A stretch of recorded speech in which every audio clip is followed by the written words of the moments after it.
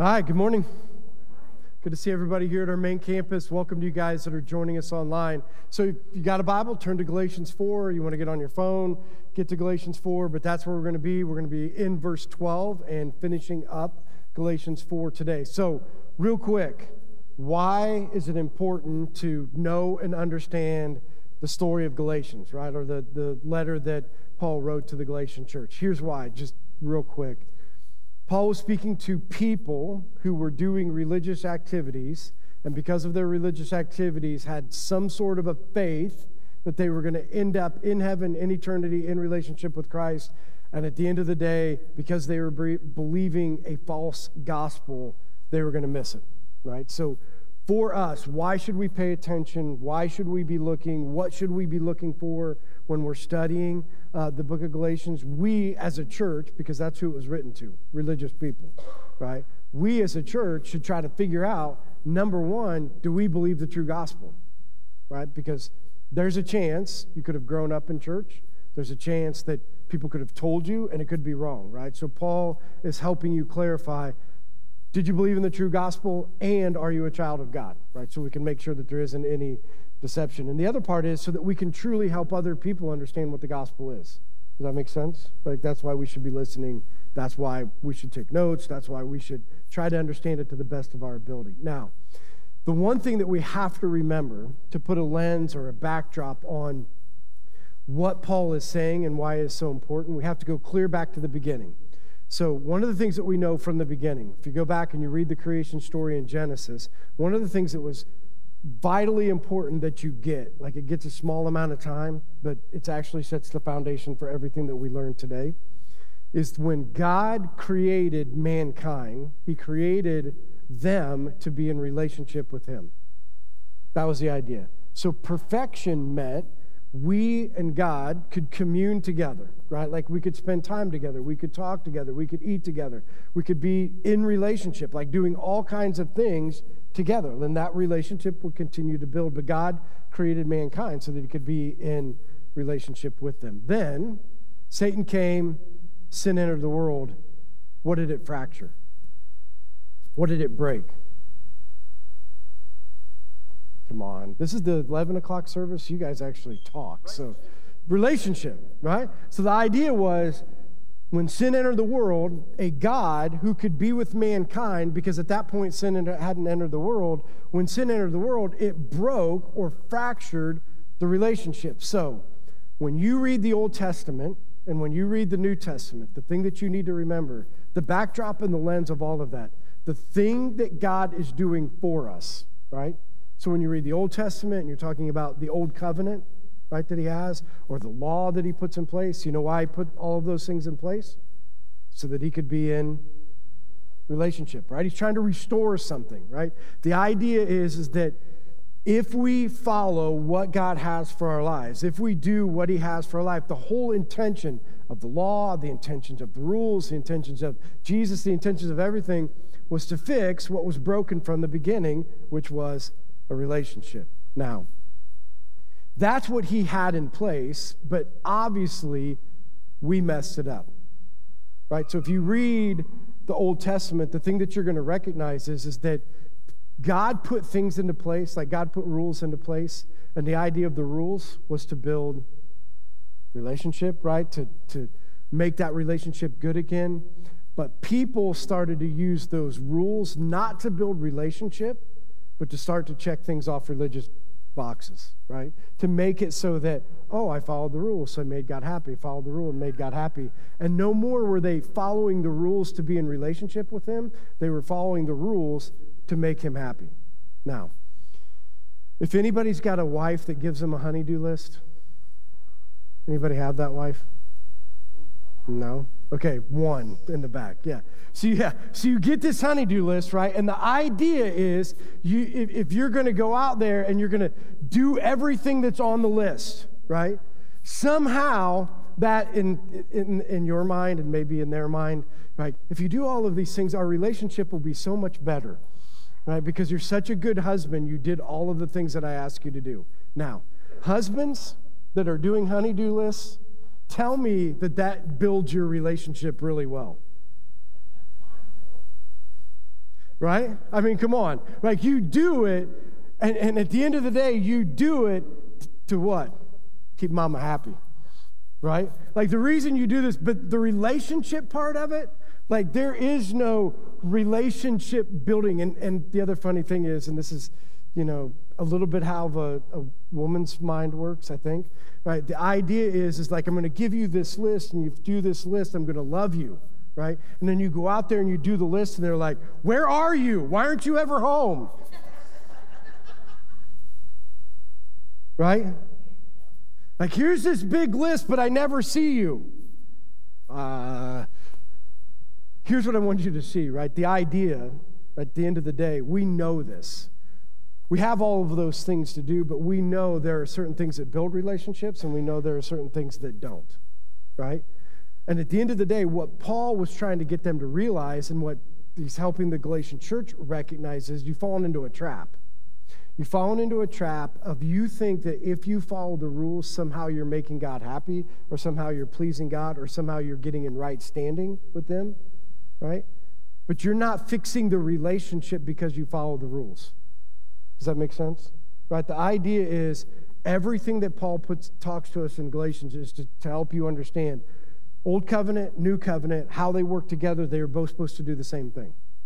They were supposed to fix what was broken from the beginning, which is a relationship. So here's what we're going to try to figure out today. So Paul, you remember last week, Paul said, let me give you some examples to help you understand relationships. So let me help you understand identity. There's a difference between a slave and there's a difference between a son.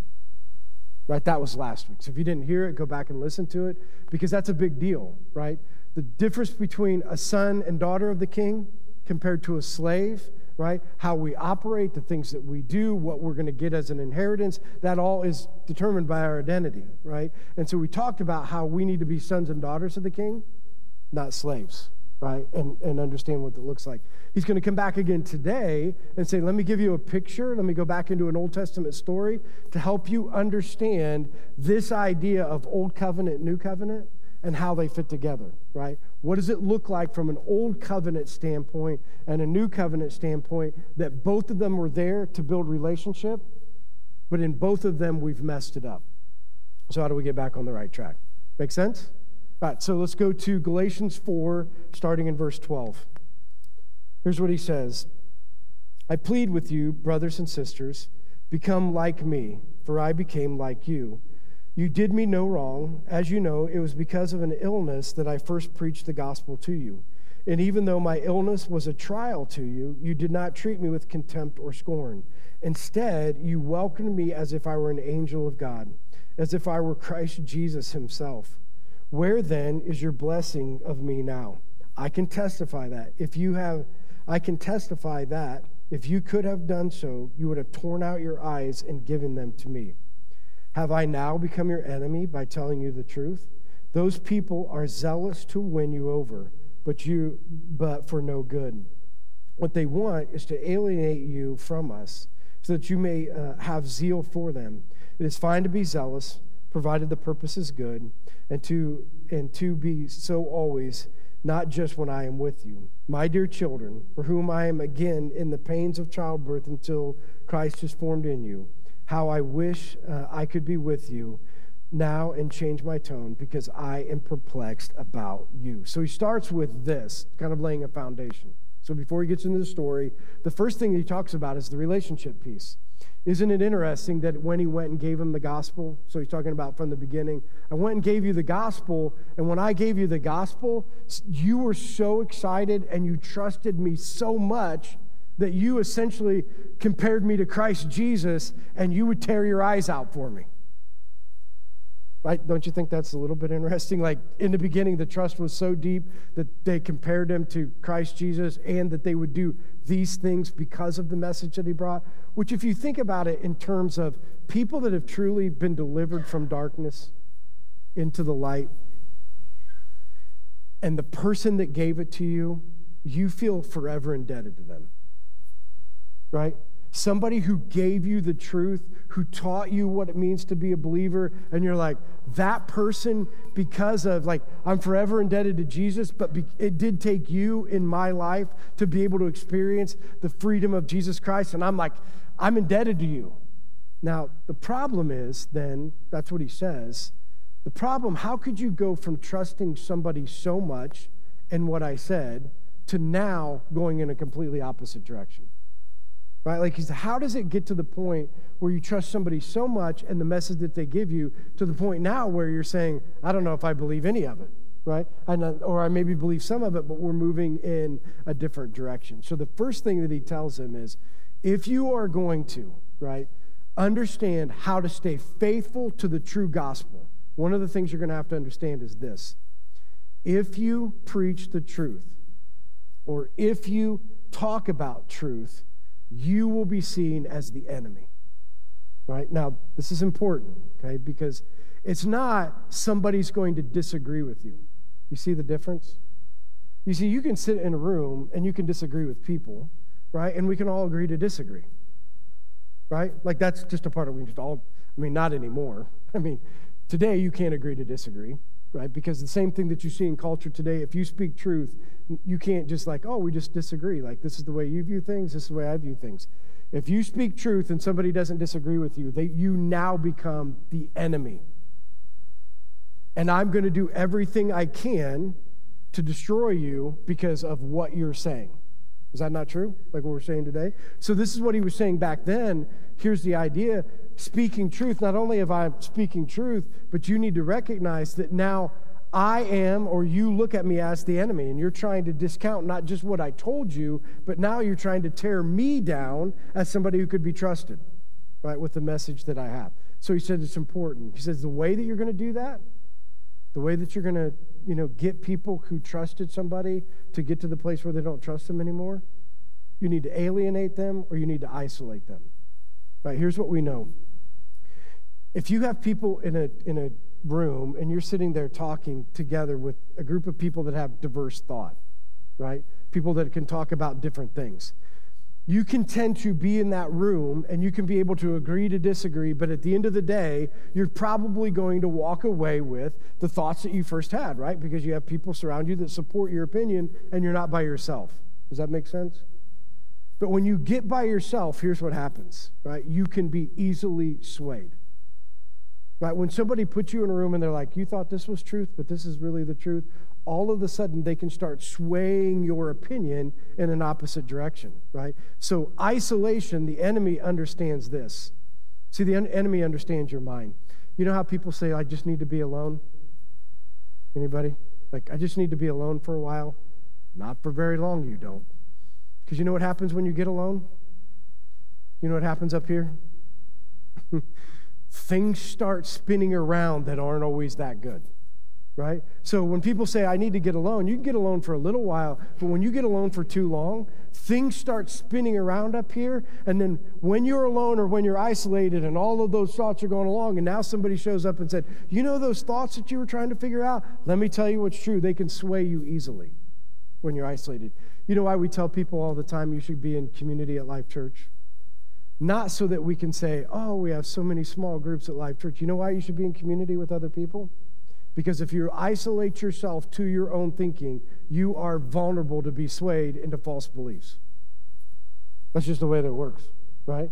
Because you become whatever your environment is, right? So whatever your environment is, you can be easily swayed because the people that are surrounding you can easily move you in that direction instead of being in a community of people that don't all think like you but believe the same thing. Does that make more sense? Right? Like you can be in a group of people that we believe the same thing, and because we believe the same thing, right, we can help spur each other on in that. So he's like, you need to be aware and you need to be open, to those things. The other thing that he says, you'll always be growing in your faith. So one of the things that recognize, and this isn't for all of you in here, but it's for some of you. You grew up in the church, you've heard every message, you've heard every song, and I've heard this from people before. You know why one of the reasons I don't come on a Sunday morning is I've been in church my whole life. I've heard these messages over and over again. That is a problem, right? Because people who get to the place where they can no longer learn will be vulnerable to Satan.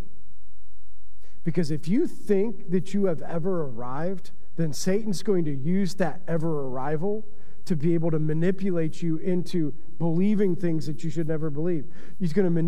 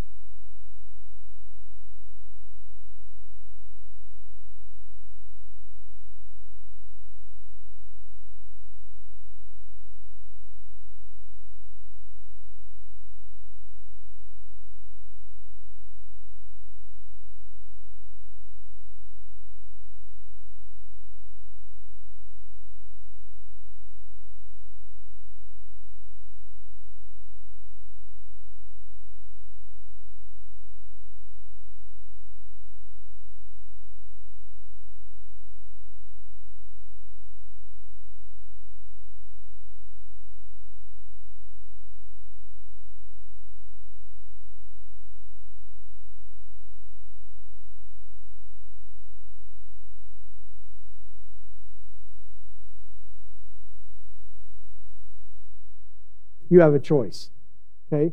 There is no in-between. So you can't be a little bit under the law and a little bit under grace. You're either under grace or under law, right? And both of those, the choice that you make, have consequences, right? Good and bad, right? So if you're under the law, here's what he tells you. If you're going to live under the law, there's consequences that go with living under the law. If you're going to be with grace, then this is what it means to live under grace, but you can't live with a little bit of law and a little bit of grace together. They don't work. Okay, so he says, make your choice from the beginning, because in that choice, it'll determine how you believe. Then he goes on and says this. This is when he gets into the story. For it is written that Abraham had 2 sons, one by the slave woman and the other by the free woman. His son by the slave woman was born according to the flesh, but his son by the free woman was born as a result of the divine promise. So he goes back to, here's a story, right? Let me tell you a story. So if you don't know, like, humor me if you already know the story of Abraham, but I'm going to tell you the story of Abraham, because the story of Abraham, the 2 characters in that story, Hagar, right, and Sarah, play a part in what Paul's trying to teach. New covenant, old covenant, right? And I'm going to teach you through those things. So here's what he says, or here's the story from the beginning. Here's Abraham, right? Has a big village of people around him. God shows up on his doorstep, and I'm summarizing it. God shows up on his doorstep, and he says, hey, Abraham, I have a place that I want you to go. You've never seen it before, right? And it's a long way off. But here's what I want you to do. I want you to pick up everything that you have, right? So I want you to pick up everything that you have. I want you to move all of your family, all of your village, all of your animals, and everything you have to a place that you've never gone before, and there is no map to get there. Just wake up every day and follow the star, or follow the cloud, or follow the fire. Now, pretty amazing, even in that story alone, Abraham says, yeah, I'll do it. Pretty great faith, right? But here's what you need to see about the story. So then Abraham, right, and in that, God said, here's some promises for you. You know what the promises are? And I'm not going to read them all, but I'm going to bless you. I'm going to give you, many descendants. I'm going to take care of you. I'm going to bless those who bless you. I'm going to curse those who curse you. Like, he put all of these promises. And Abraham's like, okay, I'll go out. Here are the promises. We don't know what the timeline is or how long this took, but they were traveling along and they got to Egypt. So they got to the edge of Egypt. Guess what happened? Here's the promise, right? God said, hey, anybody that comes against you, I'm going to come against them. I'm going to protect you. I'm going to take care of you. So here Abraham on the outside of Egypt looks over at his wife and says, we got a problem. You know what the problem's going to be? If we show up in Egypt and Pharaoh thinks that you're my wife, he's going to take you. So we need to lie, right? And I need to say that you're my sister. Now wait, just think about this for a second. Abraham got a promise, right? Abraham got a promise from God. Anybody that's going to come against you, I'm going to come against them. He gets to the place where his faith is challenged. This is an important part of the story because this is a part of your story. There are times where you've had great faith, and there's times where you've come to a crossroad where God asks you to have faith again, and your faith falters. And you know why? Because the tendency is, right, we always lean into the flesh. Right? That's the tendency. So here's what Abraham was doing. Like, it makes sense to just say you're my sister, and at the end of the day, there's not going to be problems. That makes more sense than just going through and trusting God, right? Now, they get to that situation, and here's what's funny about the story. So they go, and guess what the Egyptian Pharaoh does?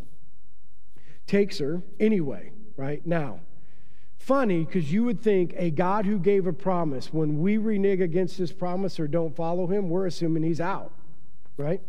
But guess what happens? She gets taken by the Pharaoh. Guess who gets punished? Abraham or the Pharaoh?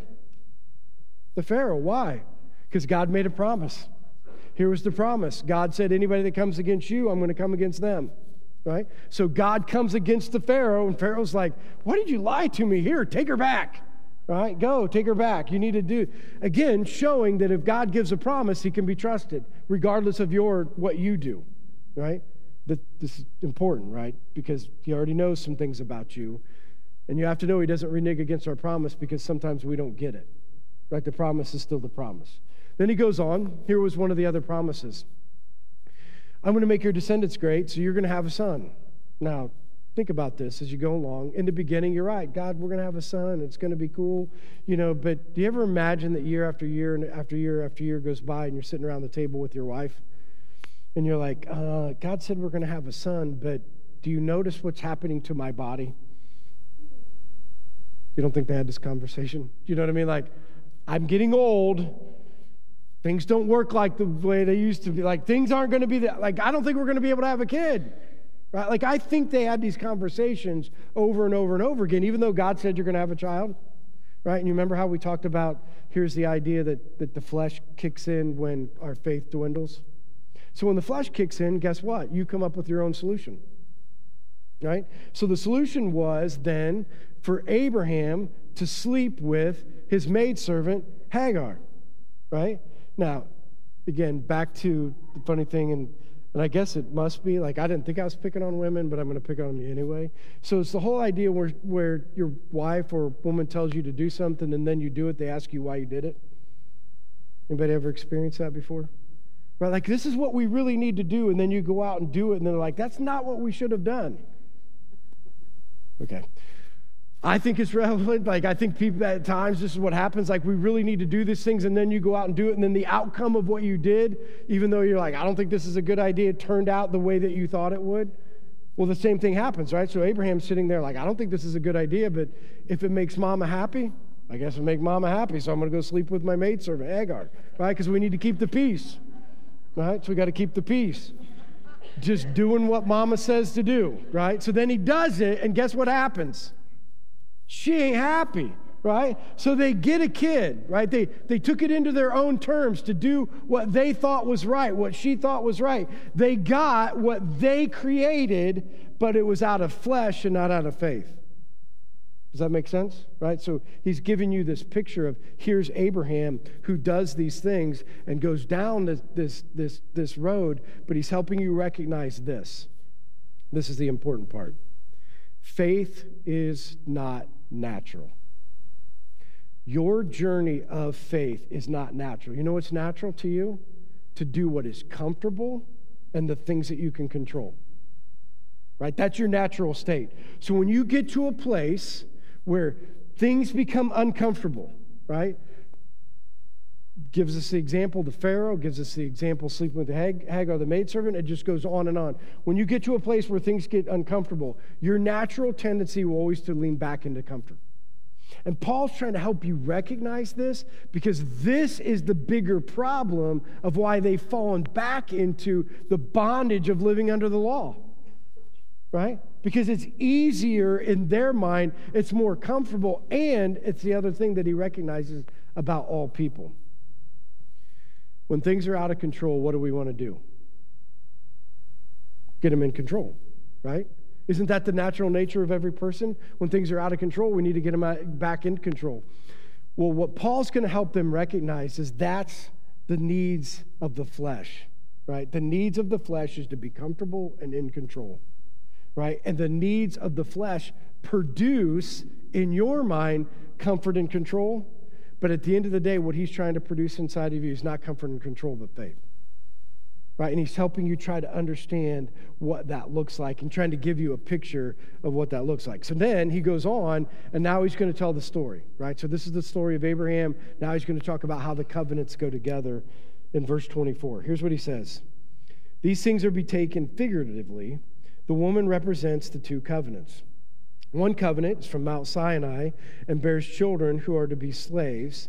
This is Hagar. Now, Hagar stands for Mount Sinai in Arabia and corresponds to the present city of Jerusalem, because she is in slavery with her children, but Jerusalem that is above is free, and she is our mother. So here's the old covenant, right? So he's talking about old covenant, new covenant.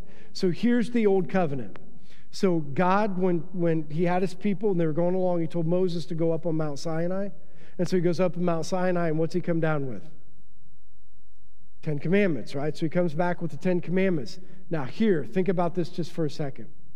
Why did God give his people the 10 Commandments? Did he expect them to keep all the 10 Commandments? You can go like this, right? But here's what I want you to think about.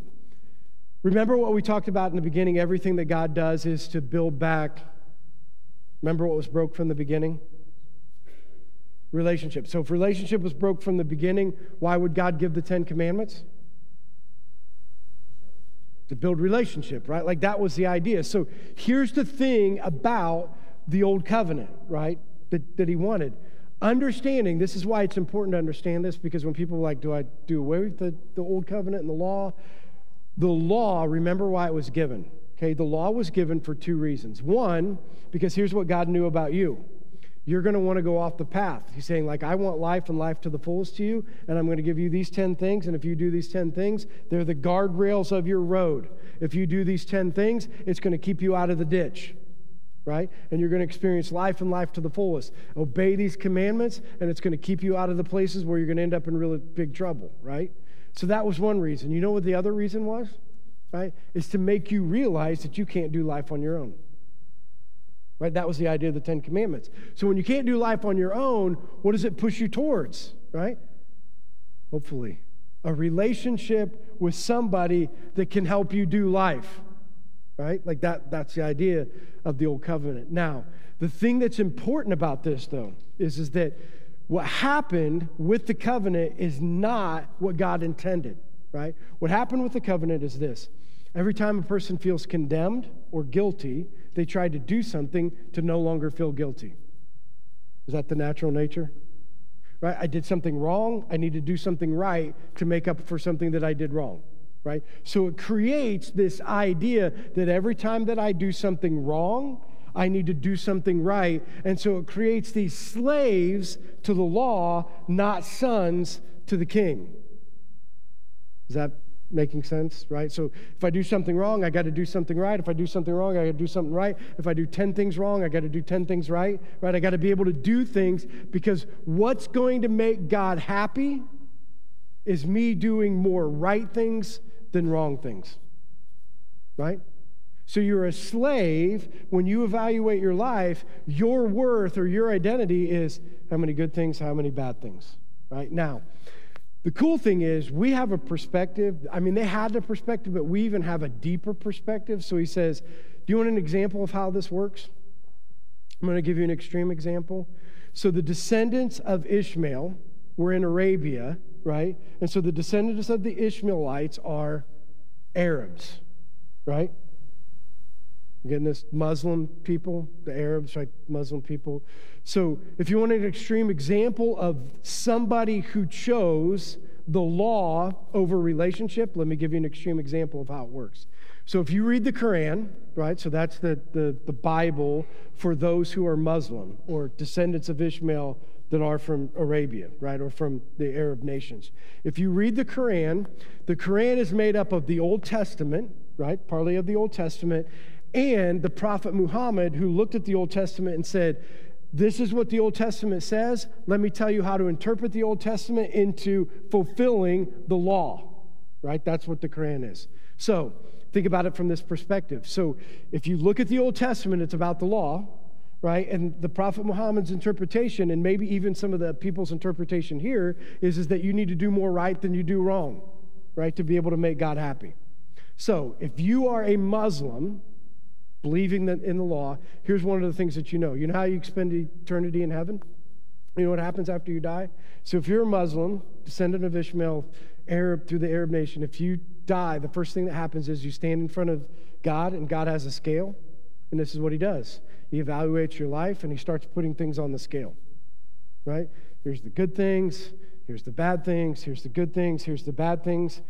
If your scale tips more to the good, you get to spend eternity with Allah. If your scale tips too many bad things, right, towards the bad, you get to experience a life without Allah in a place called hell, right? Like you're going to be tormented forever.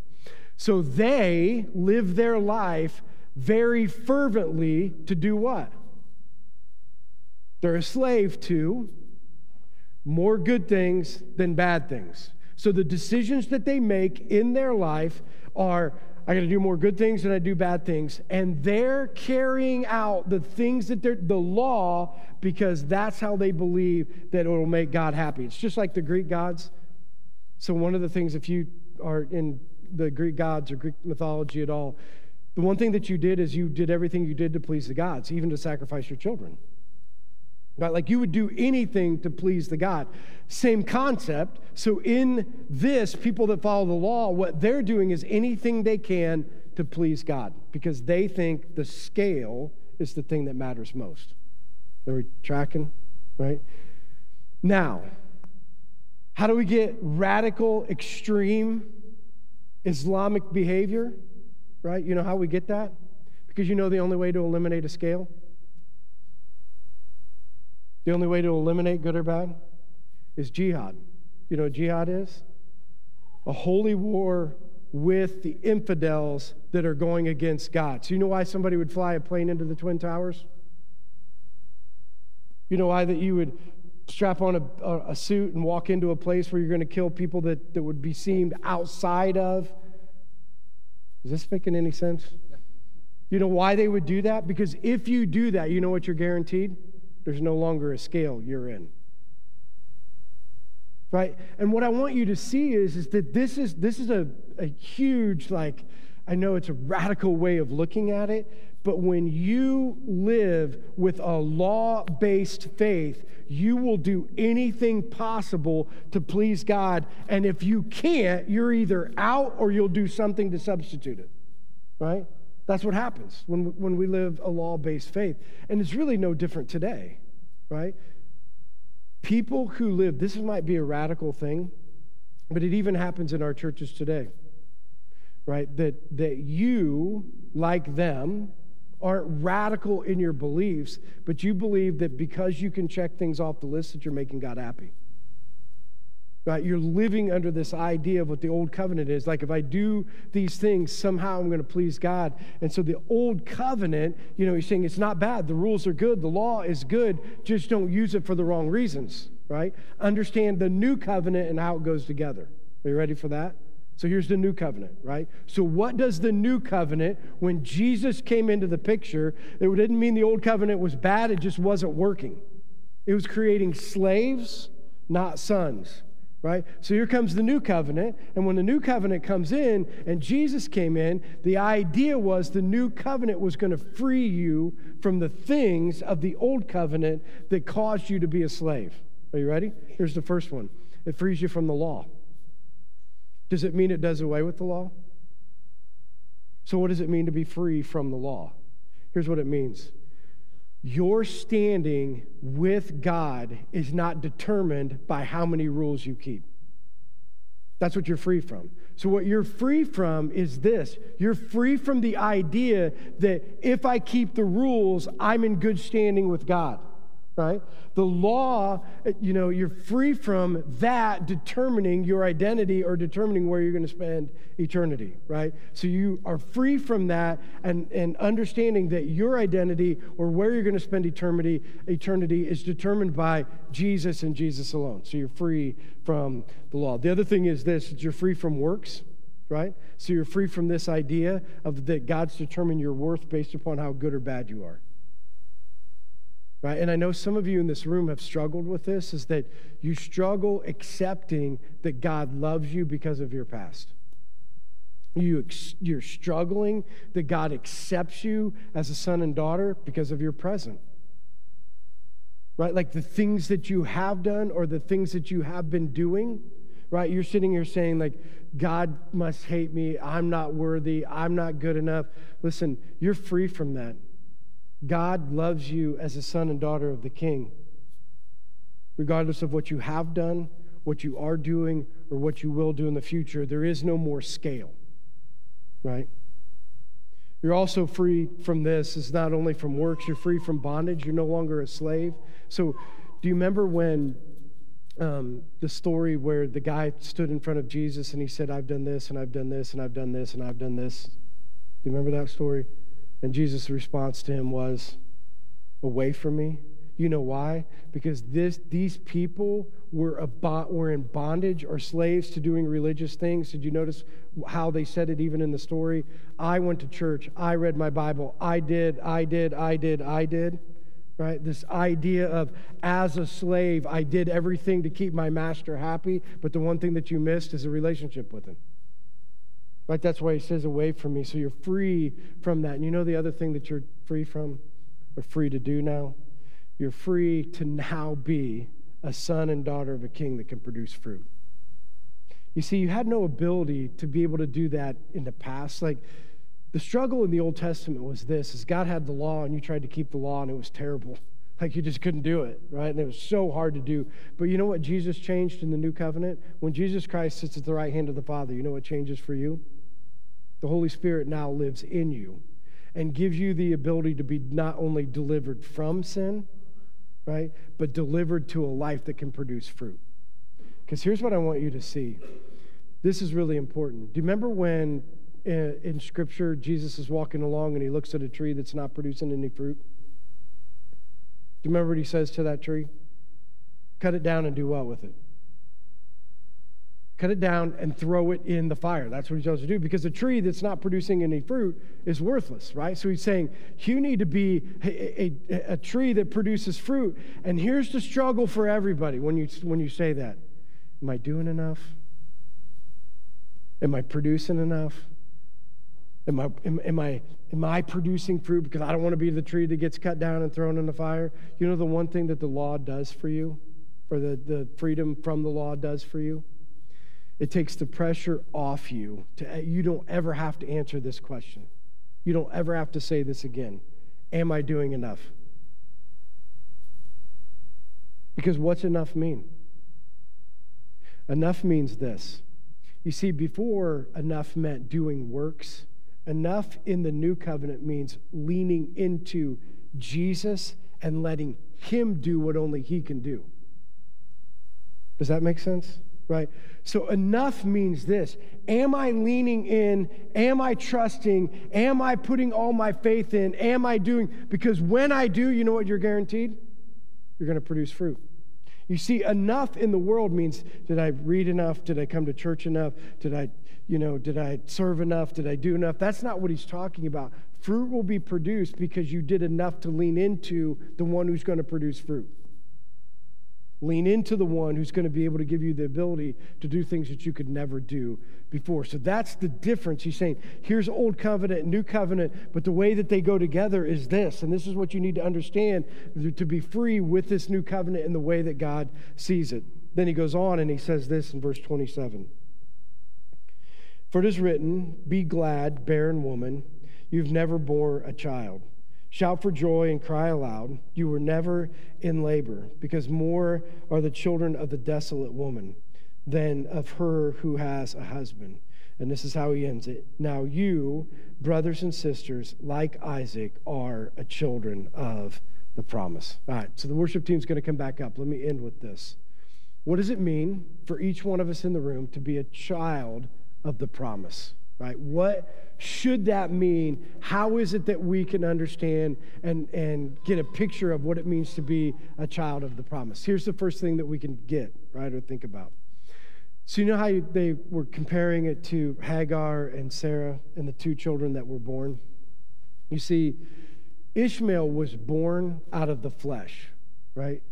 I need to take control. I need to be in charge. I need to get it together. I need to subvert God's plans, take my own plans and put them into place.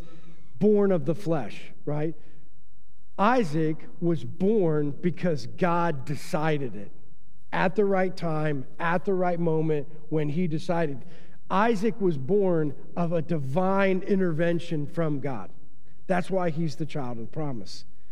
For every single person in this room, here's what you need to recognize. You, not by your own works, are a children or a child of the promise because what God's done for you, right? And when you understand that, like this is an important thing to understand. When you understand that it's because of what God did for you, it changes your whole perspective. Like a child of the promise or a child of faith understands this. You remember in the beginning when Paul said, you guys trusted me, you would have ripped your eyes out for me? See, children of the promise recognize this. Like I had nothing to do with my own salvation.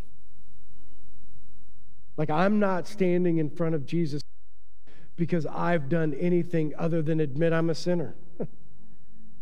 But like I can stand in front of him and I can be a child of the promise because I finally admitted what I really need to admit. I'm a sinner, fallen short of the glory of God. And because of the grace and mercy of Jesus Christ, I can stand here right. And you know what that produces? When you understand that you're a child of the promise, you owe your life to the one who gave it to you. Right? No longer do you do works to please God, but you do things because you love the one who gave you life. Like the reason that you're here, the reason that we do, the reason we go down the road is, you know what? Because he gave me life.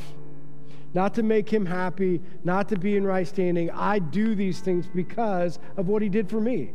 Right? And that's so important for us to understand because I don't know if you're like me, but I'm like Abraham. Great faith, moving, God, I trust you. And then all of a sudden you're like, ugh. Anybody? Things aren't going the way they're supposed to be going, and you want to take control, and you want to be, and you want to, all of a sudden you're stressed out, and you want to grab everything, and you want to put it back, and I trusted God here, but I'm struggling trusting God here. But you know what's so great? Like that's been the story of my life, trusting God with everything that I have, and then all of a sudden, like I don't know, and I don't know, and I don't know, but guess what? He still loves me. People are still singing stories about Father Abraham. You know why? Because he trusted the Lord, not because he got it all right. Not because he made every decision that was good, but because he made the one decision, and that was to trust the Lord. Right? And that's what needs to be for each one of us today. Right? That we would understand, children of the promise, put our faith in a Father who will never leave us or never forsake us. Good? Stand and pray.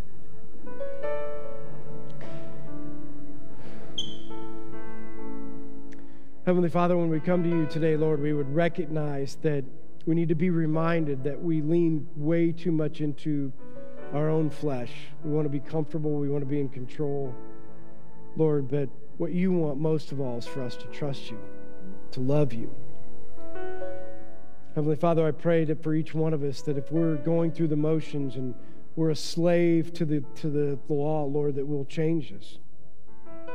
That we'll do things not out of things to make you happy, Lord, but because we love you. Lord, may we accept and understand what it means to be a child of the promise. Lord, we love you. In your name we pray. Amen.